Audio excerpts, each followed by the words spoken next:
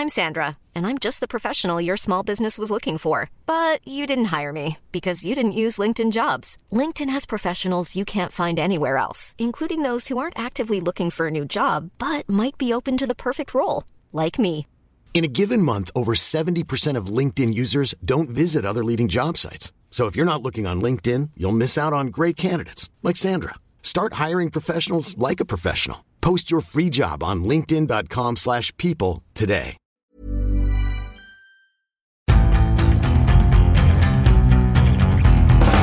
Hello, and welcome, or should I say welcome back, to the Indie Football Podcast on a momentous day, the day on which the England World Cup winning campaign began. And live from Moscow with me is, as ever, my right-hand man, actually sat on my left today, our Northern football correspondent, Mark Critchley. Hello, Critch. Hi, Ed. As ever, I'm not going to ask you how you are, because you've had a nice day off. The rest of us have been working incredibly hard, including the man sat to my immediate right, who is in Moscow for one night only. It is Miguel Delaney. Good evening. Miguel, a huge England fan. You must be over the moon about that late goal, which has just salvaged England's World Cup hopes. They were... I'm just back from Rostov and watching not great Brazil last night. So I missed the first half hour, or missing it live. From what I saw, it's one of those games very hard to read, because the thing about late goals, basically, either they're a show of character that propel you further, or else they just temporarily cover up cracks, and it's still difficult to know what that was with England. And even I know they created so many chances in the first half hour. The one thing I would say about that is, we've seen that before, particularly from England in tournaments. If you think Euro 2000, England-Portugal, we started off 2-0 within 15 minutes. And there is something about the start of a tournament, the buzz around it kind of creates this exhilaration, it's temporary exhilaration around the team until reality intervenes. Or not until reality intervenes, until kind of things die down a bit. And obviously England got quite a jolt with the penalty. The second half did raise concerns, some tactical issues with Southgate, but ultimately, I suppose, to be fair, he has gone on a lot about how, I think there was one specific quote from Southgate earlier this year when he said, we want to become a team that stops conceding late goals and she scores them, and that's what they did. And they, I suppose they've done what a lot of supposedly better teams haven't at this World Cup, and got off to a winning start. And if you're talking about Southgate, eventually, really, he made the changes which kind of helped switch the game. I think we'll talk about Ruben Loftus-Cheek a lot later. But Critch, you were watching more intently than either Miguel or I. What would you say? Why did you say that? Well, just because you were paying more attention. That's why. Okay. Well, exactly. Yeah, you were. Yeah. Sorry, it's a compliment. I don't know why I suddenly took offence to that. Go on. I was going to ask you what you felt the story of the game was. I think the story of the game, it has to be. You're always conscious when you're watching England that you don't want to sound like when you're English, I suppose, that you're an England fan. I think that they deserved to win the game based on the first half performance alone, if nothing else. And really, they should have been 2 or 3 up by half time. And really, the only reason they go in at 1-1 is because of a poor refereeing decision. You can talk about the referee later on, but in the end, I think it's a creditable result, and I would say overall it's a net positive night for England. But I think Miguel raises a good point when he says you would be concerned with what happened in the second half, and just how, when the game state, if you like, changes against them, when they've got to try and find something, how they break down teams that sit deep. Because I mean, Tunisia were poor tonight. I think we all knew that from the first 5 minutes. From the first 10 or 15, we could all tell they were poor on set pieces. And in the end, that's the only way that England broke them down, with an excellent header off a corner, I've got to say, still, from Harry Kane. So yeah, that would still be my concern. I think perhaps from what we saw from Panama in the Belgium game, they won't put up too much of a test. But later in the tournament, maybe other teams have seen the way to play against England if they get an advantage against them. Yeah, no, I think I agree with all of that. It was a game where they could have won that 6-0 and it wouldn't have been a surprise. I thought Tunisia were pretty dire. The main thing for me was a lack of composure in the first half. Some incredibly good chances where the ball has fallen to high-level players in the penalty area, within 10 yards of goal, and it's not like they've just missed. They've kind of miskicked it. They really just haven't worked out. They just haven't connected with the ball in a normal way, which is something that they would do with consummate ease at any other time. That felt to me like a pressure moment, and I guess that's the thing about having young players, and it's one of the things that Gary Lineker was saying before the tournament about 2022 is probably the time for this group of players rather than 2018, and it did feel a little bit like that because the players that were making those mistakes were young players, although, as you did point out, Raheem Sterling does miss those sorts of chances every week. It's just that playing for Pep Guardiola's Manchester City, you get more of those opportunities every week. So the first half was a good display. What happened? They went ahead. They went ahead through Harry Kane. It was a smart finish after a couple of misses by Sterling, and there was a miss by Lingard. 2 misses by Lingard. The Tunisian goalkeeper got injured, got replaced. Then the penalty was in the first half, was it? Yeah. Tunisia got a very soft penalty from Kyle Walker, but Kyle Walker was, I think, in quite a poor position, Critch. I think it's soft, to be honest. No, of course it is soft. It's undoubtedly soft. I think you could say in a position. I don't think football's a very fluid game. I don't think Kyle Walker expects to be in that position and give away a penalty every time. I think basically what he's doing, the ball comes across his front, and he's kind of showing himself, as in like he's not trying to handle it. He's trying to let it go across him, so he moves his arms out and catches the guy behind. And if look, maybe another defender in that position is aware of the danger behind him and doesn't give that kind of opportunity to them. But I thought it was very soft. So that was very soft, and I think what will be a theme when we get to the mailbag at the end of this episode is that the refereeing wasn't so good. Harry Kane twice at least was clearly wrestled to the ground and didn't get a penalty. But anyway, second half, I thought Tunisia adjusted well and England really struggled to create chances. In the first half they were creating a lot of chances, like high quality chances in the Tunisia penalty area. In the second half they really weren't. It was pretty deficient, to be honest. There were a lot of players who, like, I think Ashley Young, you'd say was quite poor.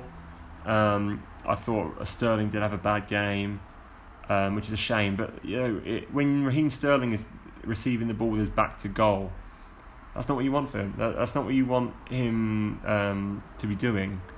Dele Alli was not bad, I don't think, but he was quiet. But who were the bright spots for you? The bright spots. I thought Jordan Henderson played pretty well. As I don't think there was any. That was a kind of a question before the game and the weeks leading up to it, and I thought like his passing was a bit more progressive than you usually see from him. So I thought that was good. Bright spots. I mean, Harry Kane's got 2 goals, and I think it's always going to help. We need to remember that Harry Kane's really kind of up there now as one of the best front men in Europe, and that is a massive boon to England, really. But like you said, Rose is the guy I want to talk about, because I think he was the one person I would have had in the starting lineup ahead of Young tonight. I think the rest of it was fine. Rose was the guy I would have picked, even though he's not played that much for Tottenham this year. I think in Rose you have genuinely, before all his injury problems and all the problems that have been well documented over the last few weeks, I think you had one of the best fullbacks in Europe, basically. And if you can get him on the pitch, and if he's match fit at least, or if he's at least, he's not carrying an injury, then you want that. And I don't think Young made a case for himself tonight. The one thing with Young though is, as we said, Michael Cox raised this, but England don't have many set piece takers, and he is solid as well. But I think that could be more of an issue maybe in later games against better sides. There was probably less need for by the set pieces. There's probably less need for Young against a side that bad and that's so unwilling to get forward. I mean, you could have done with Rose's pace and kind of overloads. I think Rose provides more balance. I think left foot. It's the left foot. The left foot really helps. And I think on set pieces as well.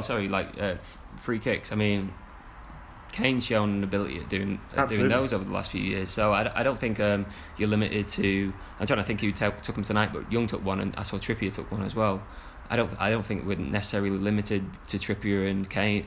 Trippier if Young drops out the side. So I don't know about that. I just think his place is possibly coming into question tonight. Sorry, go on. I mean, it's interesting. I think your point about trying to be objective is a good point. Not that we're massive England fans. No. Like, I think it's easier when you've been detached from the England team for a long time. Yeah. Miguel permanently detached from the England team, and I was watching some like a Spanish journalist said, for him, obviously Harry Kane is the nuts, but Harry Maguire was really impressive, and I thought Maguire was good. I thought there was actually an argument for taking off the extra centre back Kyle Walker and going with Stones and Maguire at the end, because they're both guys who can play with the ball, and Tunisia weren't threatening at all. Tunisia were pretty poor, I thought. I mean, Tunisia-Panama, that last group game in Saransk, is going to be fairly dire. I was thinking that the best way to talk about the rest of the game might be just to go and do the mailbag now and answer some questions. I don't know how you guys feel about that. So I did put it out there and asked for some questions, which I think will bring up a lot of the points that we haven't talked about yet. So let's go from the top. 1 second. Right. Joe Walker says, why don't FIFA just call it off and give us the trophy now? Okay, that's not necessarily a serious question, but it's also because they're not allowed to. Do you think the first half is the best we've played in a tournament since 2006? And why do you think we dropped off back to Euro 2016 standards in the second? That's Stephen Phelps asks that. So what do you think, Rich? I would say it's probably near. I can't remember a performance. I'm not saying the first half was brilliant by any means. It was good. I think it was better than most things at 2006. I can't really think of a performance at 2006 that was too much better than that.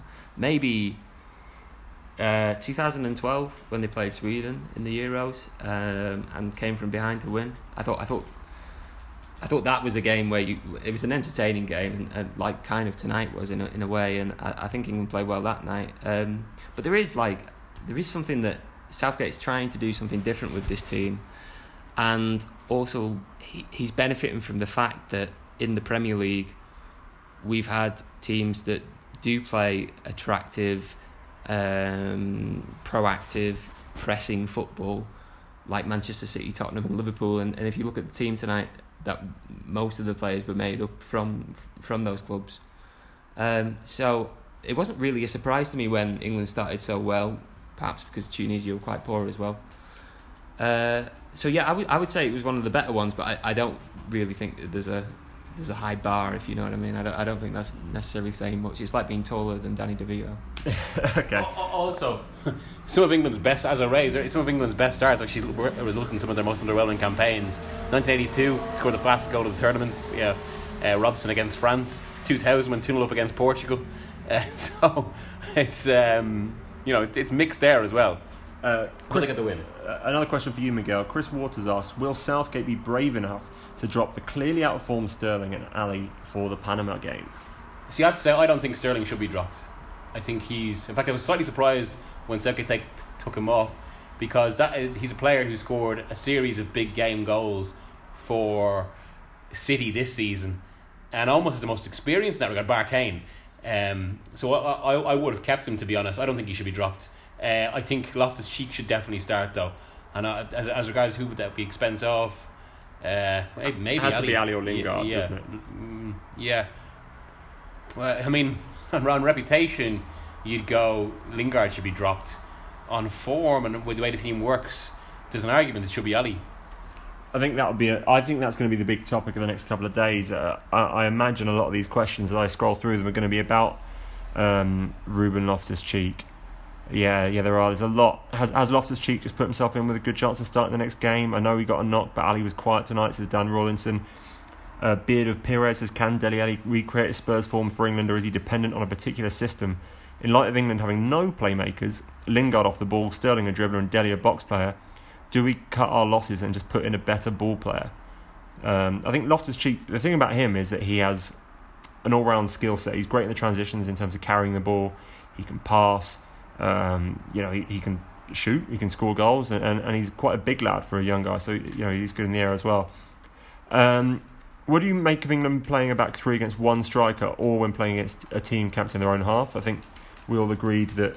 Or did you agree, Critch? Me and Miguel certainly agreed. You didn't agree that we should have maybe done away with a centre-back there? Not really, because I think that Maguire and Walker were two of the players that were offering more than anybody, because England had them pressed basically on the halfway line. So Maguire and Walker were, and their passing is quite good in that range.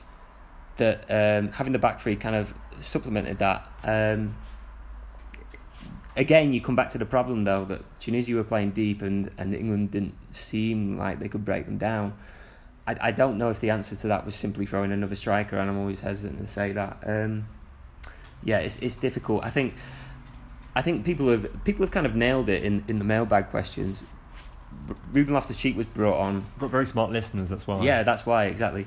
Do you see how I'm confident in others to kind of curry favour on the podcast? Because I've not done many before. Don't drop your phone. That's the burner phone as well. But they're right in saying that Ruben Loftus-Cheek was brought on. Perhaps Dele Alli was underperforming. I think Ali took a knock in the early stages as well. I would kind of, I think you need to remember that before you talk about dropping him. But we need what was needed was a few more passes and a few more plays between the lines, and Ruben Loftus-Cheek offered that. So I would be hesitant to say to completely change the formation, but so far since it's been adopted in, was it November? I think the friendlies in November. To be honest, it's worked fine, and for the first 30 minutes tonight, like we've just been saying, it probably produced the best England performance that we've seen in a few years. So I wouldn't necessarily have changed the formation. Mark Ridley says, with reference to the holding on Kane at the corner in the first half, why has no one mentioned the push by Stones just prior to it? Good question. Yeah. I was going to mention I didn't see that, but I mean, Russian TV has this weird thing. Like we get the replays during the game, but then at half time, whatever, like you don't see any replays. Anyone who follows Miguel on Twitter will know what they show at half time, and it's not really that helpful to match analysis. I don't know how else to describe it. Mark Smether says, Trippier man of the match, Henderson awful, Sterling worse. Okay. Start RLC next time. It's a game of opinions, guys. Rose for Young next game, says Nathan Salt. We've covered that one. Yes. Critch, very much in agreement with you there. Ben Grounds says Sterling and whether he should start the next game has to be the major talking point. Impact of subs clear tonight, but chance to gain confidence against Panama? ? Yeah, probably. Panama looked rubbish, but we'll get onto that later on. Mick Muldoon says, how bad was that? Not quite as bad as the score suggests, I think. Andrew Lawrence says, have a word with whoever did your player ratings. I'm not sure who actually did those, but as ever, player ratings are very subjective, and it's not a surprise that people wouldn't agree with every single number. Dan Penny says, VAR, where's it gone tonight? Refereeing actually is we did touch on it. Yeah. I thought the penalty given against England was soft, and that England should have had 2 penalties. But then it makes you sound like a real homer. So, if I could counteract that, so someone mentioned the Stones thing before. Yes, the push on Kane when I think that's the first penalty shout in the first half. So when that happens, apparently because of Stones' push, the referee, the VAR will have seen that, and therefore that negates Kane's penalty claim after it. So that's the reason why, or at least a theory why, the first penalty wasn't given. So perhaps that answers 2 questions in one there, I hope. Possibly, or neither. Richard Wallace says, do we know for sure that Kane's first goal shouldn't actually be credited to Maguire? It was very close to crossing the line, but we never saw a definitive angle.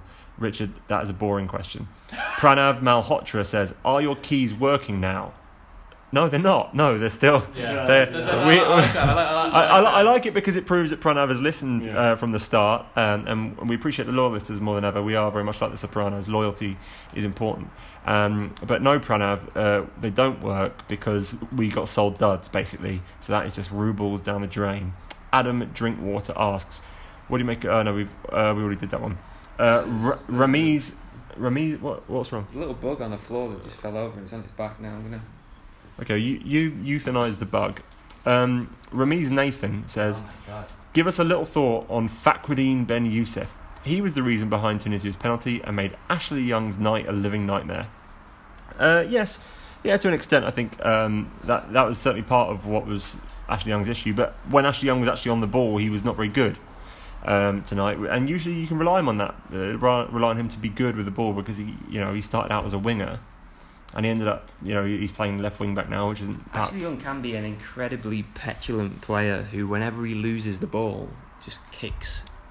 It's very irritating actually, because in the shins, as you saw tonight, but he did often last season for United, and especially in the Manchester derby at Old Trafford against Raheem Sterling. I hate that brainless sort of play where someone loses the ball and they're so frustrated that they'll chase them down, and it's in a kind of attacking position still. So all you need to do is just pen them in the corner and make them make a decision. And instead what they do is they just hack away at the player, give away a free kick, and completely relieve the pressure on the opposition. It's just brainless football. That was a little bit of what was concerning me about England. And let's not forget that was quite a long spell of pretty much nothing in the second half. I mean, you missed a lot the first half, but you arrived basically and watched half an hour of the absolute dirge that they threw up before they could score the goal. So you really did see the worst of it. And it was, a lot of it was just brainless. Yeah, that's exactly. And I think, Southgate, say throughout this season, ever since they did it, he made such a big thing of kind of the whole going against what they did against Iceland, showing calmness under pressure, and this is all this stuff about the Marines and all of that. And bar Kane, a few players didn't quite show that tonight. That again is another slight concern. But ultimately, that sort of stuff was all a bit linked in management, and really it does pale when it comes next to the fundamentals. And I suppose ultimately Southgate got one massive call right, which is a huge encouragement, which is the introduction of Loftus-Cheek. I mean, Loftus-Cheek, as I say, I think will be the big conversation over the next few days up in Rapinoe. And what other questions we got? Greg Double says, how many goals do you reckon Russia score tomorrow? Asking for LGBT plus friends. Oh, well, no, I don't know if you've seen this. It's quite a good campaign, actually. It's Paddy Power running it, but basically every goal Russia score, they're just donating 10 grand to LGBT plus charities. Caitlyn Jenner was on board for it. But considering Russia's record with things like that, I think it's quite a good way of tackling it. Was Paddy Power running it for the first game? Yeah, they ran it for the first game. So the 5-0 win meant that already it's 50 grand tucked away with those charities. So good on them. Who are Russia playing tomorrow? Egypt. I think it's going to be a tighter game against Egypt. Egypt are microphone dropped. Much better team than Saudi Arabia, who, along with Panama or Tunisia, might be the worst team at the World Cup. South Korea look pretty poor. We actually should talk about the earlier games at some point. Is there anything else you want to say from that England game? I think we've pretty much covered a lot of it in a very sort of hyperactive 20 minutes or so. The main thing, I guess, is going forward. So we know the changes that you would make, Rich. You would have Danny Rose in for Ashley Young. Unless there's any real, we don't know. Without injury concerns, you have to ignore injury concerns, right? Yeah, if he was just fit, just based on performances in tonight, and you don't want to overreact, but at the same time, you need to try and win every game. So, what changes would you make, assuming everyone's fit? I would put Rose in for Young, and I think Loftus-Cheek. I still think you can't ignore the fact that Dele Alli was the most creative English player in the Premier League this year. My reservation really about England's lineup, I know I said before that the one change I would make was Rose. The other thing was whether Ali and Lingard as a central midfield pairing is really necessary. And I kind of swayed towards Delph before. I think tonight Loftus-Cheek has done has staked his claim. So whether you'd want to put Ali and Loftus-Cheek in the middle together, maybe I could be tempted to do that. But otherwise, apart from really Rose and for Young, I wouldn't make massive changes. I'm kind of averse because whenever there's a tournament game, whenever there's even a slight disappointment like there was tonight, people were getting frustrated because they couldn't break Tunisia down. People look to make changes. I think generally we need to accept that a lot of those players that were out there tonight were England's best players, and they're playing in a formation that suits them. So I don't think there needs to be whole-scale changes, especially for Panama, who look so poor. I kind of agree with all of that. I think there's actually a problem perhaps where Ali and Lingard are they like to operate in the same areas and are very similar players, kind of floaters between the lines of midfield and attack, whereas I think Loftus-Cheek is more of a pure central midfielder who obviously likes to get forward and he likes to bomb on with and without the ball, but he is a central midfielder first, whereas I think of Ali as an attacking midfielder, which is slightly different. Miguel tapping so violently on his keyboard, I feel like he's going to smash through his laptop. His keyboard is kind of a bit dodgy. Is it a dodgy keyboard? No doubt. Anything you want to add on England before we go? I mean, before we move on. We will, I guess, dial up Jack and Johnny in Volgograd and just see what thoughts they have, because they've had a different perspective to us tonight. But is there anything you'd change for the next game, or the fact that, realistically they could have won the game 6-0 and whatever the expected goals were, it was a comprehensive victory? Maybe they should just stick with it.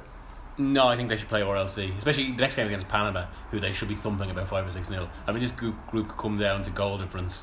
So, although in saying that, it's hard to know whether, given the way some of the other games have gone, the teams that, unlike England, couldn't win their opening game, it's actually difficult to know whether it's better to finish first or second now. Hiring for your small business? If you're not looking for professionals on LinkedIn, you're looking in the wrong place. That's like looking for your car keys in a fish tank. LinkedIn helps you hire professionals you can't find anywhere else, even those who aren't actively searching for a new job but might be open to the perfect role. In a given month, over 70% of LinkedIn users don't even visit other leading job sites. So start looking in the right place. With LinkedIn, you can hire professionals like a professional. Post your free job on linkedin.com/people today. Yeah, but you have to just try and win the group. Yeah. That's the thing. So the game before this was Belgium-Panama, which was the other game in the same group, and it's relevant to England because, as you say, the goal difference is what it could come down to. And Belgium did in the end win 3-0 against Panama. They were frustrated in the first half, and in the second half, I felt, Critch, that it was more of the individuals kind of shining through than anything Roberto Martinez did. It wasn't a convincing Martinez display in terms of they didn't look like a team that had it all together. I think they really settled down after the Dries Mertens goal, which didn't really come out of any kind of systemic play. It was more that the chance broke after a bit of the ball bouncing, kind of like bouncing off a defender in the box, bouncing clear, and Dries Mertens on the volley, and it went in. And then after that, the second one, but the other two goals. This is the thing. The other two goals were really impressive, and I think they spoke of the talent that we all know is in this Belgium team. Kevin De Bruyne setting up the second with the kind of move that you've been used to seeing at Manchester City this season. Only Romelu Lukaku was the one that was finishing it, and then obviously Lukaku has the third as well, breaking the lines and finishing. So I think first half Belgium didn't really seem to have an idea of how to break down Panama, but that came through in the end, and maybe that's we've been talking a lot about self-management over the last week or so with the Spain business. I do wonder whether Belgium are going to have to do that as well to an extent, because with that we wanted to not disrespect Roberto Martinez. I think he doesn't pay too much attention to the back end of things, and he has Yannick Carrasco as a left wing back, and Yannick Carrasco I don't think is a left wing back, and Munir as well. I mean, Munir was one of their top scorers in qualifying, and he was basically playing the same role as Kimmich was yesterday. Now, if you're Thomas Meunier, sorry, to correct the pronunciation of that. Okay, thank you. Munir is the Morocco forward. Munir, oh right, yes, yeah, okay. Anyway, I'm just restoring that for later. Yeah. Okay, and so can you say it again? Because I'm going to say it wrong again. Thomas Meunier. Meunier. Okay, we'll stop doing this now. But he left the same kind of spaces that Kimmich did yesterday. So you wonder against better sides than Panama whether that's going to cost them. No, Panama. I think Miguel's point that it could come down to goal difference is interesting because they play in the last game. So one team could go into it knowing that a draw is enough, whereas the other team's going to go into it knowing they have to win. So Belgium have the head start, 3-0 against Panama. England will be disappointed that they couldn't run up the score against Tunisia, but the same thing can happen the other way around, where Belgium perhaps get frustrated against Tunisia. With regards to self-management, which I think is a very interesting point and something we've discussed, and I believe something we'll be writing about this week a little bit more. Can't go into too much detail on that, but we'll tell you about it when it's out. They haven't got the Sergio Ramos and Gerard Piqué there. They haven't got Andres Iniesta. They haven't got guys who have won multiple Champions Leagues, who have won World Cups, who have won European Championships.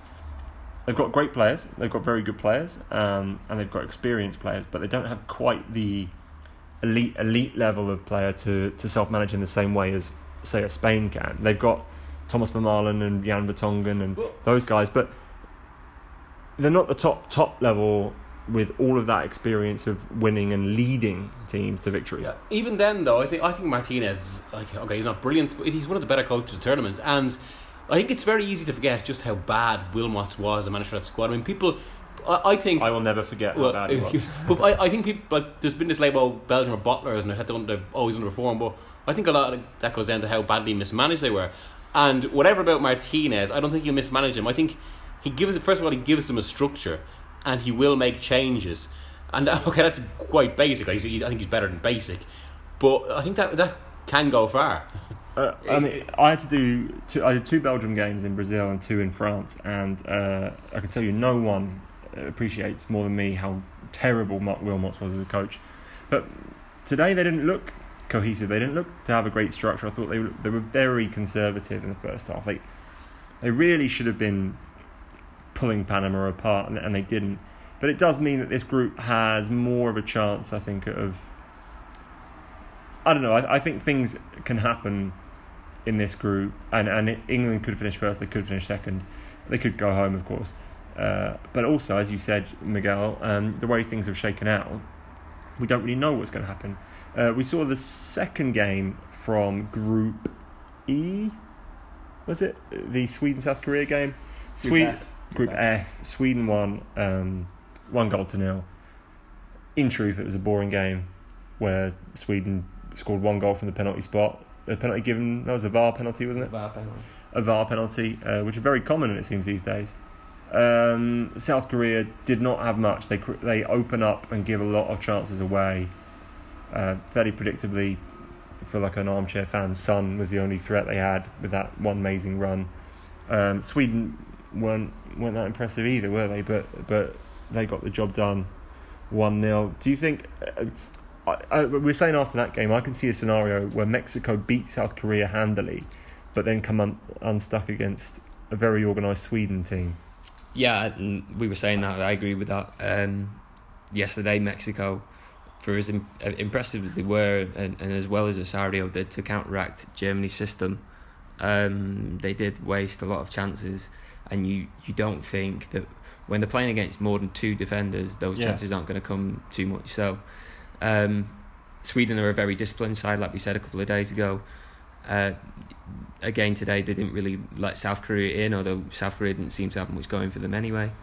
So I would say that from here, even though Germany have lost the first game, you would still have them maybe as favourites to go through, and maybe go through as winners.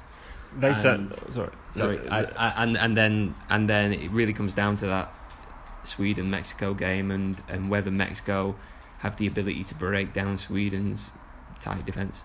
It's going to be such a different game plan for Mexico. Like the Mexico team to play against Sweden is going to be a completely different strategy to against Germany, because Sweden will not play like Germany did. Germany. I was saying earlier on that they were very confident in the mix zone after talking to Timo Werner, talked to Julian Brandt, talked to Tony Cruz, talked to a couple of others, and they were all saying, we lost, but we can still get 6 points, and you get 6 points, you're probably going to go through.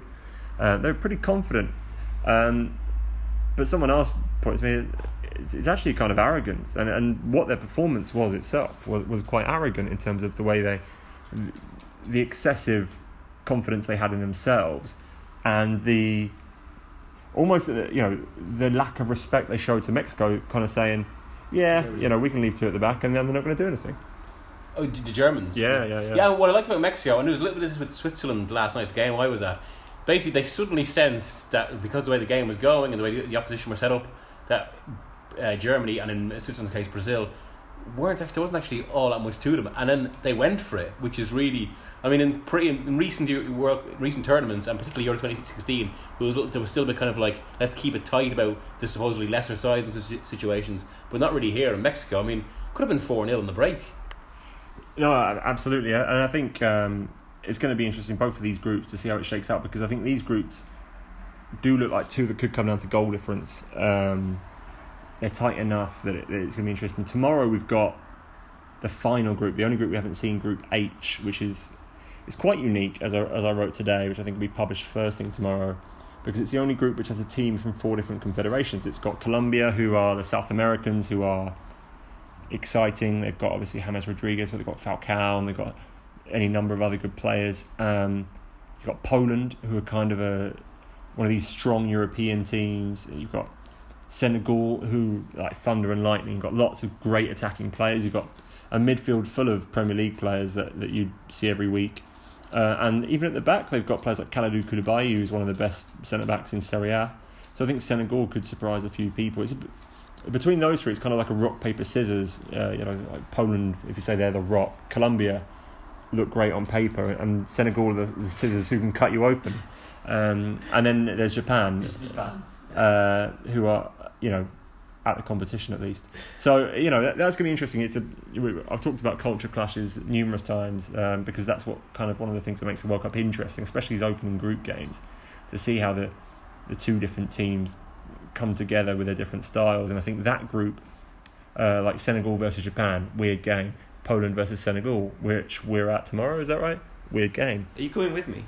Yeah, I'm coming. Yeah. Right, okay. So, I mean, we'll talk about those a bit more tomorrow. We've got Russia, Egypt as well. So the Russians in St. Petersburg, I believe, which will be interesting, because then we'll see if that was just a blip, because they were against a dreadful Saudi Arabia team. And I guess what will help judge that is Wednesday's game, when Uruguay play Saudi Arabia.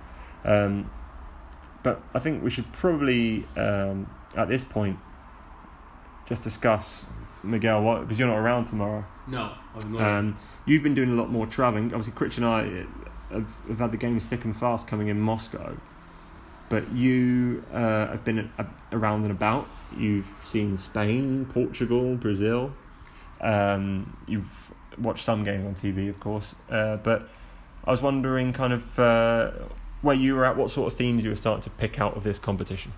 Yeah, it is a weird thing about World Cup in the sense that because you're travelling and going to games, you miss a lot of it. But no, you end up seeing a lot. And actually, one of the nice things about World Cup, I was sat in a departure lounge in Moscow for a connecting. I had to come back, even though Sochi and Rostov are quite close together on the map. I had to come back from Sochi to Moscow for a connecting flight, and then back to Rostov. But that did involve then sitting in the departure lounge watching Argentina-Iceland on a Brazil fan's iPad with Danish fan, Peruvian fan, which is genuinely quite nice. That's what the World Cup is all about. One of the things I would say, obviously the team of the tournament so far is the big names slipping up, and that what that will do is in fact it's almost guaranteed now. It'll mean pretty much every group will go to the wire, bar England, I'd say, which only will have first place for grabs, and that will maybe be the most competitive and lively group stage since US 94. Also, I mean, goal averages have been low. I mean, one thing to say, usually when we've had situations in the past where kind of the big boys slipped up, like 2002, like 1990, it's been down to kind of defensive football because of the success of defensive football. And even though goal averages have been low in this tournament, like 1990, like 2010, I don't think that's been the case. I think it's been open football, and the scorelines haven't reflected how exciting some of the games have been. With that, I mean, Mexico and Peru are probably the perfect examples of that. Mexico should have had much more. Peru, one of the most entertaining sides to watch. So I think there's good attacking teams in this tournament. It's better than Euro 2016 in that regard. We haven't had a 0-0. That was match 15, England versus Tunisia. We haven't had a 0-0 or a red card yet, which is, it seems to me like we're well overdue. Seems like the wrong time to take up spread betting. It does seem like the wrong time to take up spread betting if there was one of our employees who had done exactly that. But I think it's what you say about the attacking nature of it. After the Euros, I think a lot of people predicted or feared, or however you want to say it, that this tournament would go the same way, that it would be a very negative tournament where coaches would prioritise defensive football because it's easier to coach and all that sort of stuff. And we haven't really seen a lot of that. Like Germany-Mexico was just wild, because I've never seen kind of two teams just go for the jugular on each other from kickoff in that way almost. It was peculiar. Spain-Portugal, as we know, was an absolute circus of a game. It's more, as the groups go on, I fear, perhaps things will tighten up a little. You're saying like all the groups probably are going to go to the wire, except the England group, but even the England group is going to be England-Belgium, that final game, and both teams are going to be trying to, how you say it, engineer the best possible outcome for themselves. And with teams slipping up and stuff, you never know who you're going to get in the next round, which is always good for unpredictability. What would you say? I mean, it sounds that airport streaming moment, it sounds like that was your kind of like great, like I'm really at the World Cup sort of moment. It's a bit of that. I mean, without getting all Love Actually about it, there is airports at the World Cup because it's just this constant. If you're getting Love Actually about it at the airport, you run past security and manage to like not get shot in the back. Yeah. But no, it's for different reasons. That awful fucking Love Actually. I should have said that. Curse on the. Can we edit that? Explicit tag on it. Yeah, it's fine. I just put explicit on it. No, it's not like the point, because basically just the amount of different fans that you see go through, like especially in Moscow, because it's such a central hub for travelling that way. But yeah, it was great. So tomorrow I've got my my 6th flight in 4th city in 8 days. Sounds terrible. I mean, in many ways, the World Cup is like Love Actually. Everyone likes to watch it occasionally, and it's lots of different themes and storylines, just nicely knitted together at the end. Yeah. And also I love it. So there is that. We probably should dial up Jack and Johnny, so I'll do that in a minute, and then we'll just come back to wrap things up. Hello, Jonathan Liu in Volgograd. What is the mood like in Volgograd? Sweaty, disgusting, bug-ridden Volgograd. After that, which was a win, but it was a frustrating one. Yeah, actually, I'm not sure whether there was that much frustrating about it in the end. I mean, the second half was frustrating, but I think the real frustration would have been had it finished 1-1. The frustration would have been in the result rather than the performance. I thought England were all right. I think England were really good in the first half for about half an hour. Then they conceded the goal. Then they lost their heads a bit. Then Southgate clearly got them in at half time, and I think got them to calm down. And I think maybe they calmed down a little bit too much. There wasn't quite the urgency that we as spectators and supporters and observers would have wanted to see in the second half. Certainly in the last sort of 10-15 minutes. But I mean, we have seen so many England teams panic in the past, right? And we've seen Hodgson throwing on 4 strikers against Iceland. They kept their shape. They sort of believed in themselves. And like Southgate said, sometimes you try everything and you just run out of time. But the important thing is that you keep your shape, and that we didn't, basically go for broke and lose it in transition and get done 2-1 on the counter-attack. So I think in many ways it's kind of been the perfect game for England, in that they have plenty to improve on, and yet they sort of kept the walls from the door, but not too far away. Nobody wanted them to win 5-0 tonight. If you're trying to build your way into a tournament, it's kind of better to start with a result like that in a way. Yeah, it probably is. I can see that. I mean, we've been talking about it here for the last half an hour or so. Who would you say was England's stand-up performer tonight that wasn't called Harry Kane? It's hard to say. You could make a case for Kieran Trippier, I guess. His delivery was fantastic. I thought he played for England, basically does as he does for Tottenham. Really, really dynamic. He had a great engine in a game where a lot of his teammates were, I think, slightly beginning to look a bit leggy towards the end. But I reckon probably John Stones, he was really good. I mean, you have to remember, Stones is a player who has not played a huge amount of football for Manchester City this season. He got injured over the winter. I think he's not played too many good games for City since the turn of the year. I'd say he's maybe played one or two games where you thought, yeah, he's doing all right, and yet he has a role in this team which is so different in terms of temperament from what is required from him at Manchester City. And I thought he wasn't scared to receive the ball. He wasn't scared to bring it forward, and the way he sort of attacked the Tunisia half and his threat at set pieces was a big part of the reason why England won. I thought Henderson was great. I thought Lingard was all right. And I don't think at the other end of the scale, I don't really think Sterling was as bad as everybody said he was. He went for a lot of stuff, and then a lot of it didn't come off. And sometimes you just have a night like that. I don't think he made too many wrong decisions, if that makes any sense. But yeah, probably Stones for me. I don't know what you guys thought, but the second half felt really stale for us watching on TV. I just wanted to know, with a better view of the pitch and stuff, why do you think that was? And is this something that they can go away and fix before the next couple of games? I think it's largely mental. Clearly, the heat had a little bit of an effect. It wasn't a muggy night, but it was sort of there was an airlessness to the stadium. It's not an open stadium. And so the air tends to sit and the flies. So maybe they looked a little bit leggy towards the end. But I think mainly it's the fact that the opening game of a World Cup is there's a reason why far better England teams haven't managed to win one. I think it's such a leap into the unknown, and the stakes are so much higher than anything that you've been playing for, over the last few years. I think I calculated this, that England are playing in a World Cup for 0.02% of the time.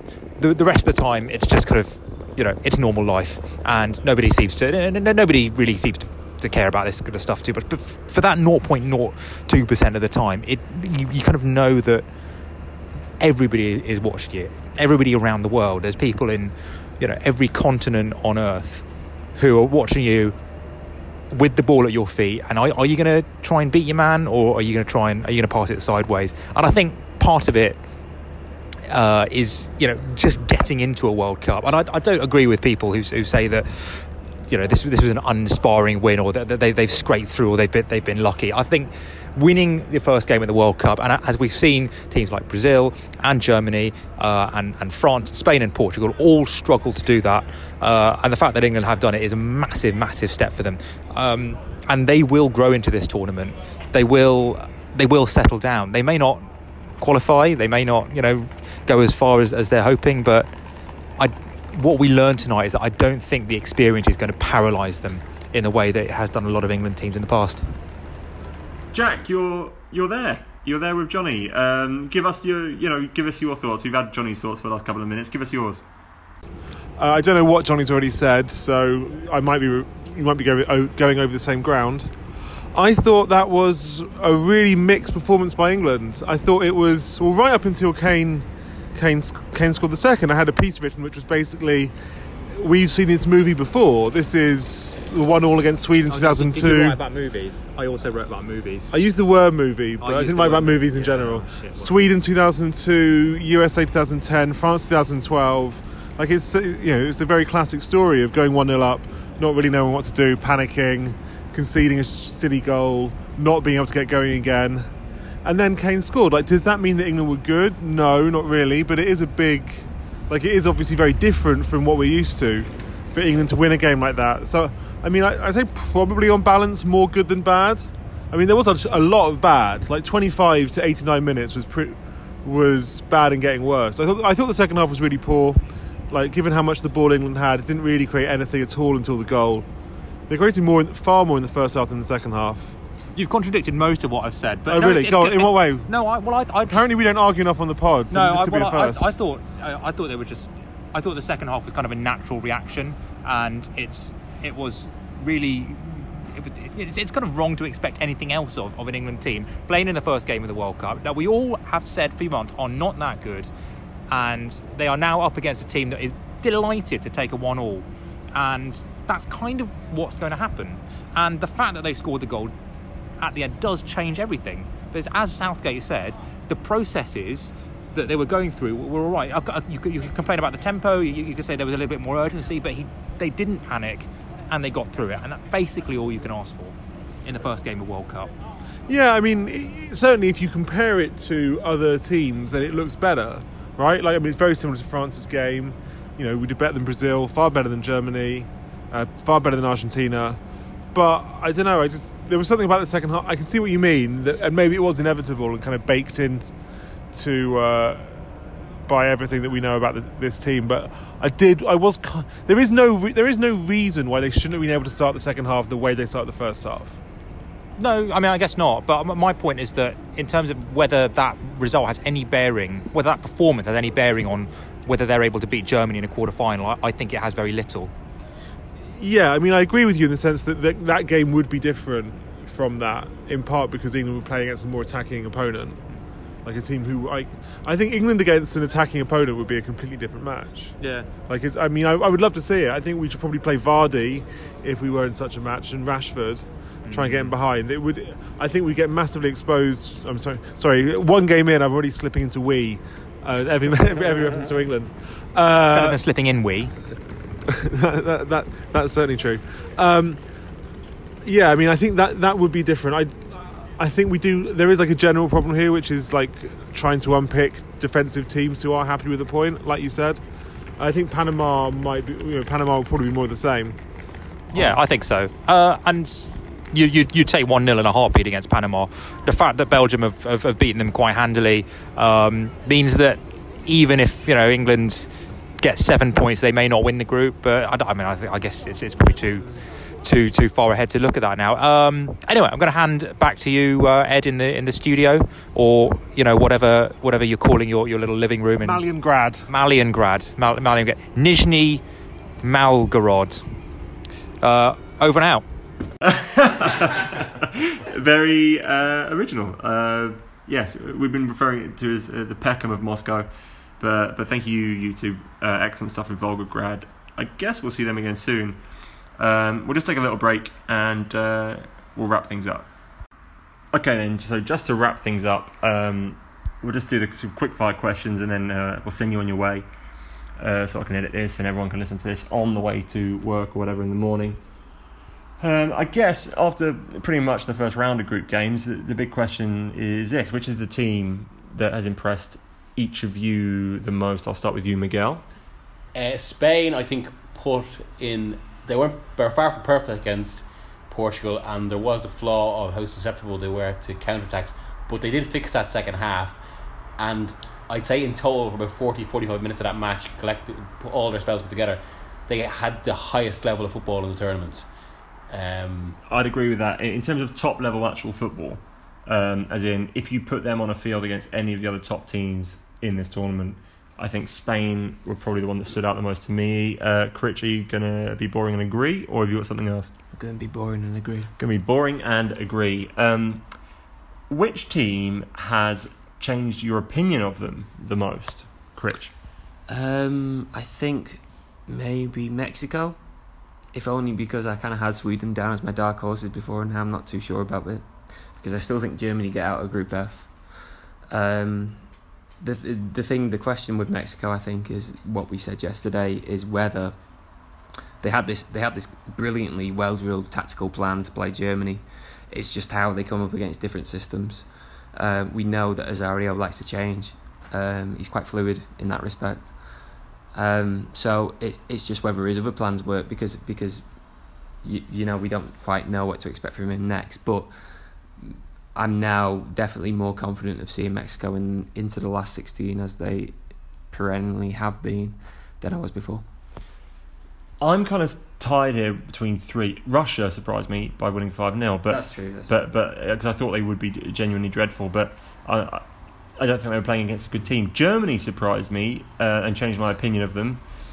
because not only were they like just poor and poorly laid out, and like there were obvious errors that they didn't, obvious issues that they didn't address during the game, which is like very surprising for a team that kind of are supposed to be like so committed to minute preparation that they give players certain temperature of tap water and all this sort of stuff.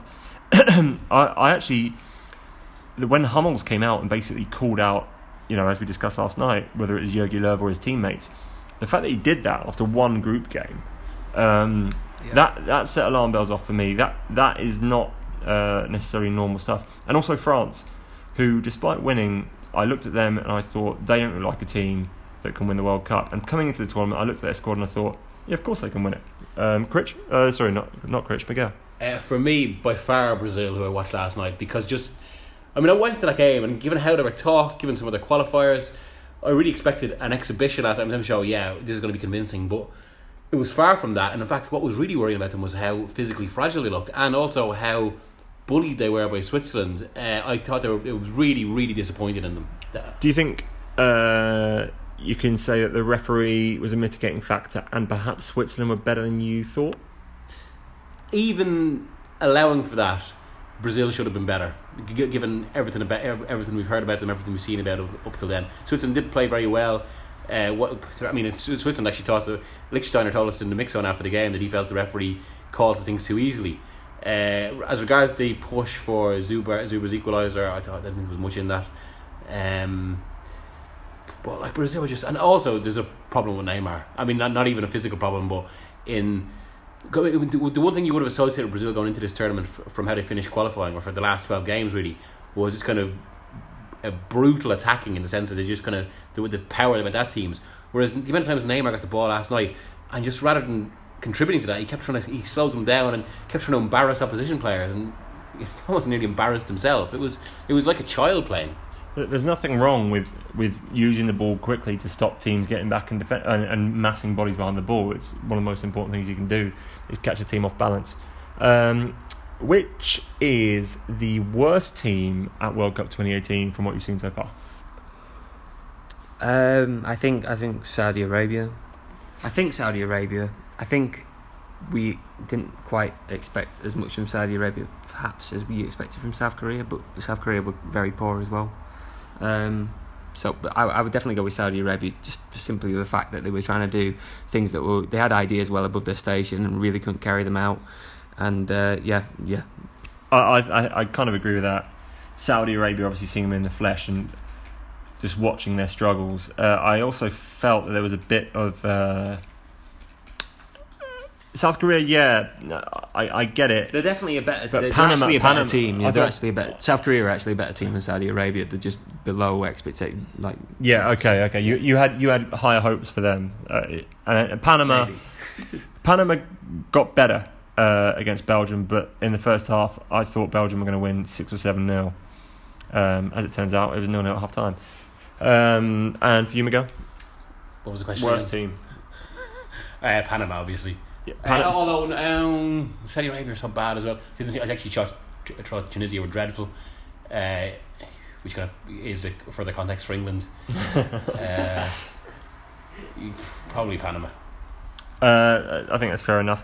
And more on an individual level. Now we've only seen 90 minutes from each player, 90 plus 4, 90 plus 5.